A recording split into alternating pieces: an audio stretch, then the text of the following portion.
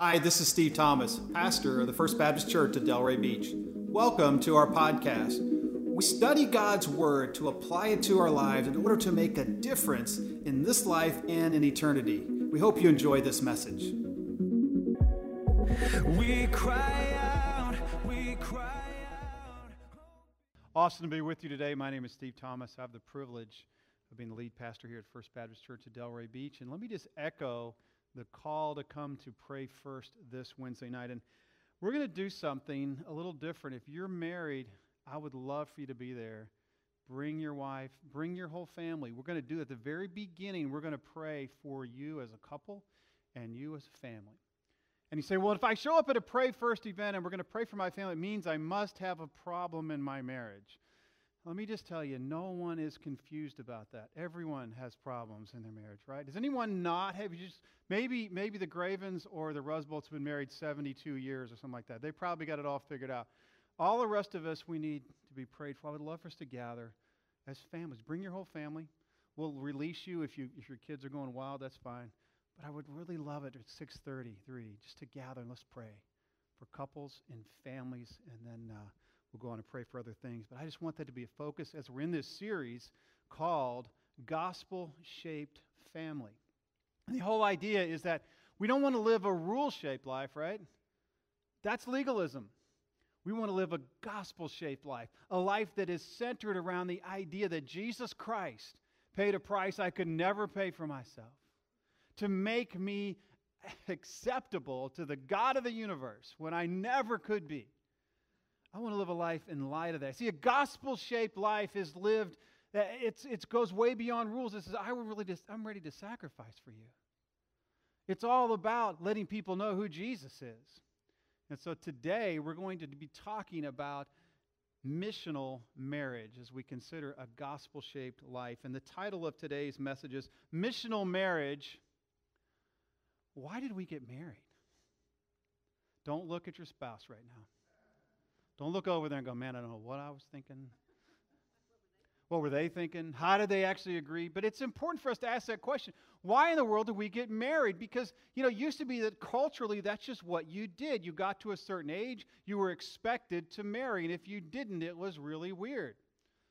But today people think about it and they go, why are we going to get married? Is it better for us because we're going to have children? Maybe it's better financially. Maybe it's better legally. There's just some things that people think about when they consider why are we going to get married. And that's not a bad thing. I think people should be intentional about marriage, doing it for a reason, doing it for a purpose. When we ask that question in premarital counseling, it's always interesting. There's usually a chuckle. And the guy looks at the girl and he goes, well, isn't it obvious? This is way better than I thought I could do. Or the girl will say, I really like his sincerity of his heart. Because, right, all guys are ugly, amen? Can I get a, right? Guys, we have no chance otherwise to have beautiful children unless we marry well. That's the only chance that we have. But in marriage, we're making some decision. We want to get married because a lot of times we could be more together than we could be separately. I'm missing something, I married fun when I married Julie, one of the reasons, right? I married godliness and fun. That's what it was all about. She married a vacuum cleaner. I think I had the vacuum cleaner, right? But there's reasons why we get married, and it's important. We need to be on mission in our marriage. I'm going to ask Julie to come and share with a little bit about why in the world we got married. I know you've all been wondering all these years, but I want her to share a little bit. Honey, you expected to marry somebody a little different. You expected to marry someone in ministry. I sure did. And you guys, on Monday, we celebrated 35 years 35 together. years, baby. Yay. My mom had a little birthday cake for us. We got to celebrate with all our kids and grandkids. It was amazing. All together. It was wonderful to celebrate and to look back. We recently took a canoe trip down a river just to reflect on all the things that the Lord has done in our marriage and being on mission with Him. And as a little girl that was raised by a single mom because my father had died, I was wondering, curious about marriage growing up. And then I got this awful burn on my leg, having caught on fire, getting too close to the fireplace on Christmas morning. I just felt so ugly. and listening to Sunday school teachers, listening to my mother, starting to learn to read the Bible, listening to the preacher, and trying to understand best I could as a little girl. God said, I want to be your father. And I want to tell you who you are. And these songs that we sang this morning really reflect that. He's a miracle worker and a way maker. And he drew me in, told me who I was, told me who you are on the inside is what matters. Would you reflect who I am, and would you believe me telling you that I've created you on purpose for a wonderful reason? And I want to love you, and I want to love others through you. And by the time I was 17, I felt compelled to go into full-time Christian service to share these things with other people that would listen and want to learn. Because God is really, really true and really right to do life His way. So I went on to college and to seminary to try to learn about family life, learn about marriage, learn about parenting as a mother and a father both together, and how to do that in ministry on staff at a church. And that was coupled with wanting to marry a pastor. But God led me to marry an engineer. I knew right away this was God's man for me. I mean, look at this. Amen.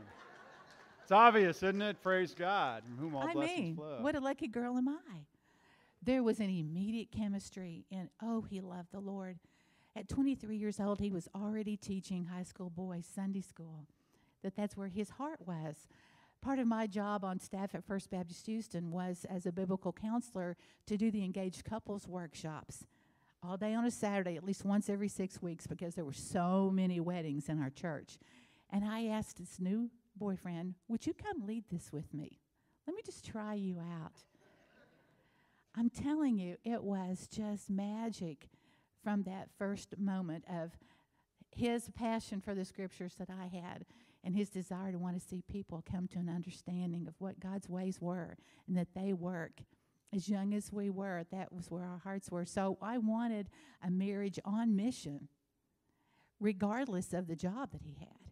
He wanted to have a marriage on mission as well, and that's all I needed. And so we got married, and then in the process of this relationship, it's important to note that I told her, I said, you know what, one of the things that's going to happen is the oil industry is kind of crashing. I was an engineer in that field. I'm probably going to relocate. And I thought that might be a deal breaker because she had such a great life in Houston, was on staff at a large church. We had a lot of friends. It was awesome. And so sure enough, 9 months after we got married, we relocated to this desolate place far from God called West Palm Beach, Florida. And you found yourself in a different place. Well, I knew in the possibility of moving that I had to choose, did I want to continue with a career that I felt I wanted to do for God, or would I be willing to hear Him say, I want you to continue on mission with me, but as a family? And that means looking at things a little differently. In our premarital counseling, the psychologist said, Julie, you have a really strong personality. You're going to have to learn how to be a pair in marriage. And if you don't marry Steve Thomas, you likely won't even get married. If you're so set on doing life your own way, your own personal way, or if you think you're going to get somebody who's absolutely 100% perfect. And so I was willing to consider marrying somebody that wasn't in ministry and to even move away from this great dream job that I had for the sake of continuing with God on mission, with having my own family first before I would be able to teach others what I was learning about marriage and family. Amen. And so we came here, and our focus was to reach the world through our family and to operate and function in the church in order to make disciples. We came for His job, but I knew that God would have a purpose in our marriage and that was the higher priority, regardless of what job I would have. But it was very hard on me, on my ego, to not have a continued career that I thought was as dream a job as I was used to. So God showed me I had to be humble and not be self-centered, but to support Steve in his huge adjustment from being an engineer to being a technical sales. And as outgoing as he can be, he really is an introvert, and it's takes a lot of energy for him to do work, and so he would come home really tired. And I knew that And my cranky. first ministry would be to my husband. And if the Great Commission is to make disciples of the world, it has to start in your home. Amen. And that, excuse me, and that was our mission. And that's how we moved into really this place of having a family. And ultimately, how many years later? 17 years after we got married. Or 16, I felt called into ministry. So that's a little bit of our story. Thank you so much for sharing, darling. That's a little bit of give her a round of applause for sharing today. You know, I tell a lot of family stories, and sometimes they involve Julie. I wanted you to hear exactly from her so you knew I wasn't making it up. So, or preachers embellish a little bit sometimes. But, you know, it's important. Did you hear in her voice that it was about being on mission? Marriage needs a mission. Otherwise, it can really kind of devolve into a partnership. You say, well, isn't it a partnership? Isn't it 50-50? No, actually, marriage is 100-100, right? If it's 50-50, we're kind of trading favors, if you will, right? It's all about saying, well, listen, you buy a new dress, and I'll get to go to the Dolphins game, right? That's fair. We spend time with your terrible friends, and you spend time with my terrible friends, right? We kind of had this it becomes a trade-off, and it's really not a marriage. It's just a partnership. And it's really hard to keep score, right? That's all you wind up doing. Listen, I get this many fun points, and you get this many fun points, and it's really not fun. Huh? I'm plugged. Can you hear me? Am I messed up? My plug's messed up? See, that is the problem with Christianity. Some people are not plugged in appropriately. How's that? It's plugged in all the way. Is it work? Is it not working? Do you want me to turn this one off or use this one?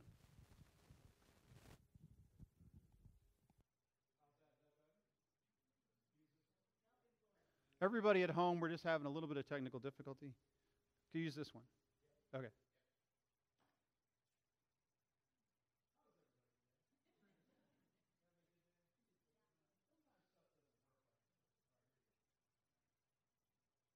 Check, check. Oh, yeah. I feel like a lounge singer. Great to have you all today. Hey, you two are sitting a little too close over there. Anyway, where was I, baby? Oh, yes. Marriage is not a partnership. It's not about getting some of her and some of you and putting that together to make it more than you had before. Marriage should be a sole proprietorship, where God, the master, owns both parties, and they work together to accomplish his purpose. See, that's what marriage is. It's so easy for it to become a partnership, so easy to trade favors, but what we have to understand is we need a mission that we can both get behind. And you see, Julie paid a huge price, honestly, to leave what we had in Houston and what she had built in Houston to come to a place where we were really starting over. But the mission was clear. We're going to affect the world through our family, and we're going to get involved in the local church. And that is our mission. And so we can endure the fact that, hey, this probably isn't the most fun time in our lives. It was a really difficult first 3 or 4 years. I was learning to be a salesman, as she said, and I was terrible. I mean, awful. But God used that time to grow us. And our mission began to have this family that now lives in 3 states, serving the Lord, trying to make disciples and make him known. That's really what our mission is, and marriage is always about mission. Marriage is always about mission. You have to think about marriage in that light. It should be about mission. Matter of fact, if you're single today and you are fine achieving God's purpose without a mate, you don't need to be married. Apostle Paul in 1 Corinthians chapter 7, you don't need to pursue a spouse in order to accomplish God's purpose, right? It's only if you believe that God has a mission for you, as Julie shared, in order that you need a spouse in order to do that, that you should get married. It's really fine for you to be single. But if you're married, or if you want to get married, it should have a mission to it. See, God created marriage with mission in mind. Look with me, Genesis chapter 1 and 2. Genesis chapter 1 and 2. It's on the screen, or you can get out your device or your Bible. A Bible looks like this. Don't know if anybody's ever seen one, but your device is just fine. Follow along at Genesis chapter 1, verse 26, and we see how God started this whole idea of marriage. Genesis chapter 1. The word of the Lord says this. Then God said, "Let us make man in our image, after our likeness, and let them have dominion over the fish of the sea, and over the birds of heaven, and over the livestock, and over all the earth, and over every creeping thing that creeps on the earth." So God created man in his own image. In the image of God, he created him. Male and female, he created them. And God blessed them, and God said to them, "Be fruitful and multiply, and fill the earth and subdue it, and have dominion over the fish of the sea, and over the birds of the heavens, and over everything that moves on the earth." So God creates man and woman. He creates them to do what? To multiply, to procreate, to have dominion over God's creation. God is saying, I've created this, now I want you to manage it. I want you to run it. This is how I'm going to work with you. It's heaven and earth working together, which is such an amazing thing. God created man and woman in order to do this. Such a beautiful picture in Genesis chapter 1. And in line with Hebrew thought, Genesis 1 is kind of the overview of God's creation, and Genesis 2 is kind of doing some specifics, and that's how Hebrew writing normally works. It's an overview followed by some specifics. And in chapter 2, the author tells us how God created woman and how he created marriage. Read with me Genesis chapter 2, verse 18. It says this. "And the Lord God said, 'It is not good that man should be alone. I will make for him a helper fit for him.' Now out of the ground the Lord God had formed every beast of the field and every bird of the heavens, and brought them to the man to see what he would call them. And whatever the man called them, every living creature, that was its name. And the man gave names to all livestock, and to the birds of the heavens, and to every beast of the field. And for Adam, there was not found a helper fit for him.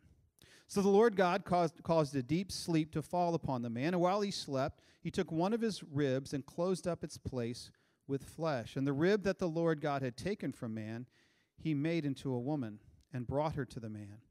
And then the man said, 'This at last is bone of my bone and flesh of my flesh. She shall be called woman, because she came out of man.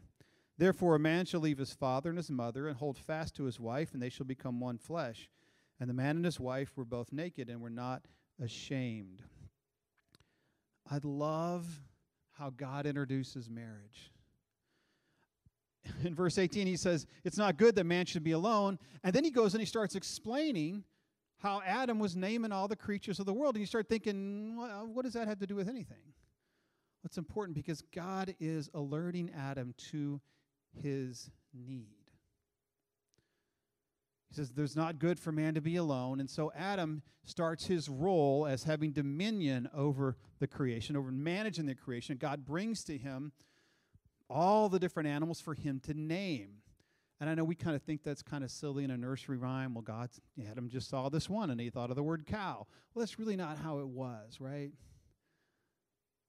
When you name something in Hebrew thought, you are naming it based on its characteristics, which means he would have known them. He would have studied them. He was a great biologist, apparently, and he would look at them. He would study them and said, this animal should have this name because of these characteristics. And in light of that, Adam would have seen that there's a male and there's a female and probably even offspring. So he has this huge task, and in the midst of it, he starts to realize, wait a minute, I see male, I see female, I see offspring, and then I see me. And there's no one like me. There's no other creature that's made of the same stuff as me. So Adam has a sense that I need help, which is the cry of every man looking for a wife. Amen? I need some help. I need some fashion sense. I need some help doing stuff. Or seriously, a man says, I need help. I don't have what it takes to do God's assignment. Physically, I don't have the ability to reproduce on my own. But I also need help in the work that God has given me, this incredible assignment to name all these creatures, to manage, to propagate God's creation. I need some help. I need some help. And so God creates woman out of the flesh of man, the same stuff as man, but different. Equal value, different role. And he brings them together, and he recognizes her. He says, oh, this is exactly what I've been looking for. This is what I have needed. Someone to work with me, someone to carry out the purposes of God with me. And I love, and it says at the end, it says, he said, a man shall what? Leave his father and mother and hold fast to his wife. And the idea there is that there's a exclusivity. You leave your mother and father and you hold fast to this wife. You stay with this wife. There's permanence, and then they become one flesh. God actually sees them as one flesh, and that's what God does in marriage, and it's an incredible picture. And I love the last line, that they were both naked and they weren't ashamed, which really means there's nothing they're hiding from one another. There's openness. There's beauty. There's sharing together. There's this ideal relationship of a man and a woman fitting together the way God intended for them to fit, functioning to achieve his purpose. I sort of wish the story ended there, didn't you? Wouldn't you like to live that way? And you kind of wish that that was it, and there wasn't a chapter 3 of Genesis. But in Genesis chapter 3, something awful happens. Adam and Eve listen to the serpent, and Eve takes the fruit, the forbidden fruit, the fruit that is supposed to make one like God, if you will. It's supposed that means that they really saw that God was withholding something from them, and they needed to have what God didn't want them to have. There's this rebellion that takes hold, and Eve takes the fruit and she eats it, and she shares it with Adam, who apparently is standing there listening. And Adam had been told directly by God, don't do this. But he passively allows her to do that, and he participates. And then, as God promised, they begin the process of death, and they are about to be ushered out of the garden, and the beast is cursed, and then man is told that, listen, you had this perfect relationship with me. It was going to be great. You were going to propagate the garden. It was going to be a life where you were perfectly fit to serve. It wasn't going to be really all that hard. It was just going to be wonderful. And what happens? You're going to have to go out, and by the sweat of your brow, you're going to produce food. You're going to feed your family. It's going to be hard. There's going to be thorns and thistles. The curse of the woman is that you're going to have pain in childbirth. And then this really interesting phrase. I love this, the way he says it. In Genesis chapter 3, verse 16, it says, your desire shall be contrary to your husband, but he shall rule over you. Part of the curse of the garden is that in marriage, there's going to be this battle over power. Your desire will be to leap on or take over your husband, and he will rule over you harshly. And there's this enmity that happens in marriage because of the curse. But there's really good news. Jesus Christ came to conquer the curse. He came to heal the enmity in marriage. He came to provide for a couple a way for them to fit back together the way they were supposed to be in the garden, a way for them to be together, a way for them to bring great glory to him. And it's described in Ephesians chapter 5. And please read along with me. Ephesians 5:22 says this, wives, submit to your own husbands as to the Lord. For the husband is head of the wife, even as Christ is the head of the church, his body, and is himself its Savior. Now, as the church submits to Christ, so also wives should submit in everything to their husbands. Husbands, love your wives as Christ loved the church and gave himself up for her, that he might sanctify her, having cleansed her by the washing of water with the word, so that he might present the church to himself in splendor, without spot or wrinkle or any such thing, that she might be holy and without blemish. In the same way, husbands should love their wives as their own bodies. He who loves his wife loves himself.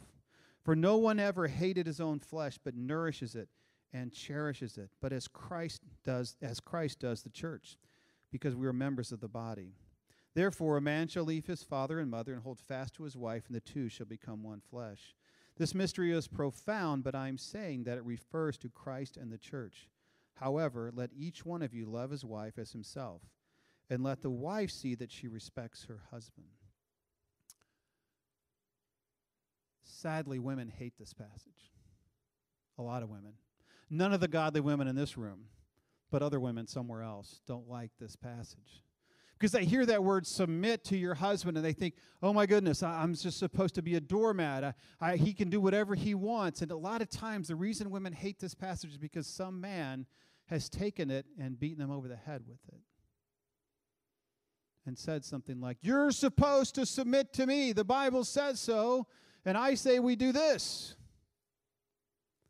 Let me just tell you this, guys. If that's where you are, you're not walking with Jesus. If you are making your wife submit or telling her she ought to submit, you've missed the boat and the point of this whole passage. You see, the point of the passage is that marriage is supposed to point to Jesus. It's supposed to be able for us to see Jesus in the way we are together as a couple. Jesus Christ never led that way. He never took the Word of God and beat people over the head with it. He never grabbed someone by the collar and said, you better follow me. He never forced anyone to follow him. He said, come, follow me. I'll make you fishers of men. He enticed. He drew people, even romanced them. I want you to come to something awesome. I want you to experience something amazing. This is going to be incredible. I have a great life for you. I have a great purpose for you. This is going to be amazing. I want you to come with me. I want you to see this. He demonstrated love. And oh, by the way, he went to the cross for his people, sacrificed himself for his people, died for his people. That's the picture we're trying to present in marriage. You see, women are made to respond. They want to be inspired. They want to see something awesome. They don't carry life in their body for 9 months in order to have a dull life. Amen? It's amazing for me that my wife almost wants my kids to take more risk than I do. Because she's like, I carried them for 9 months. I didn't raise them to have a boring life. We're standing on a mountain overlooking the ocean. We're probably 15 feet off the water. It's a rocky ledge, and we're looking over the ocean. And one of my sons, who likes to do crazy stuff, said, I'm going to do a flip off of this. I said, no, you're not. I would like for you to survive, and I don't want to pick your head up off of the beach and try to put it back on. You know what my wife said? Do it. Do it. This is going to be great. Treasure key, Marcia. You see, she's looking for something exciting to inspire her. She wants to see something amazing. And Jesus was leading his church to do that. Guys, if you want your wife to really get excited about what you're doing, inspire her with something amazing that you're going to be involved in. Inspire her by saying, we're going to follow Jesus. We're going to do something amazing. Our kids are going to be all over the world. We're going to see people's life change. We're going to save people from death into life. It's going to be awesome. Almost all women are going to respond well to that, guys. And ladies who are single, you ought to look for that in a guy you would date and possibly marry. Is this guy going to do something to do something to impact eternity, to populate heaven? Or is this just going to become kind of a relationship that's a trading of favors? Jesus calls us to live like this. He calls us to be like this. He calls us as couples to point people to Jesus through our relationship.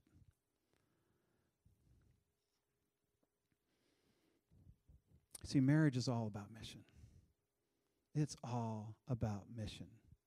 You start out saying, we're going to raise a family, we're going to work in the church, and it gets more and more specific as you go, and it changes as the seasons change.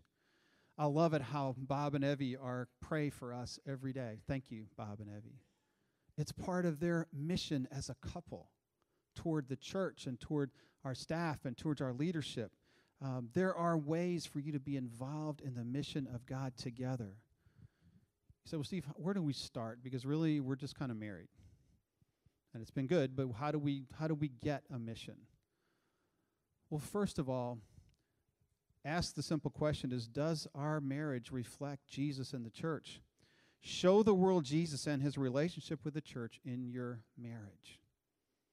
Well, how do we do that? Because my husband is not leading in that way. Or I don't think my wife is going to follow in that way because she's kind of told me she's not interested in that. Here's what you have to do. Guys, make some effort, even if it's small, to inspire her to do something great. Simply say, I want us to represent Christ well. Here's something I think we could do. Or better yet, make a small or even great sacrifice for her without expecting a return, as Jesus did. As he sacrificed himself for his church, make a sacrifice for her. Don't ask for much. Don't ask for anything in return. This is not an exchange of favors. Do something to sacrifice for her. And ladies, do your best to respond to him when he offers some level of leadership. Something. If he says, hey, I want to pray, you get all excited about that. You congratulate him for that. If he says, hey, I actually want to go to church this Wednesday night, and as a couple, I want to be prayed for, you do everything you can. You move heaven and earth to follow him in that. And your marriage will start to take on a different shape. Help your marriage display or illustrate Jesus Christ in the church. Secondly, make it your mission. If you have children, you're going to have children, you want to have children, raise children who will impact the world for Jesus. This is an incredible mission, and it will last your entire life. And there will be times when you're like, you know what? I don't know if this is working. I'm going to keep, but never give up. Because these children are your greatest opportunity to impact the world by making disciples. You have them generally for about 18 years. And then you get to impact them for the rest of their lives.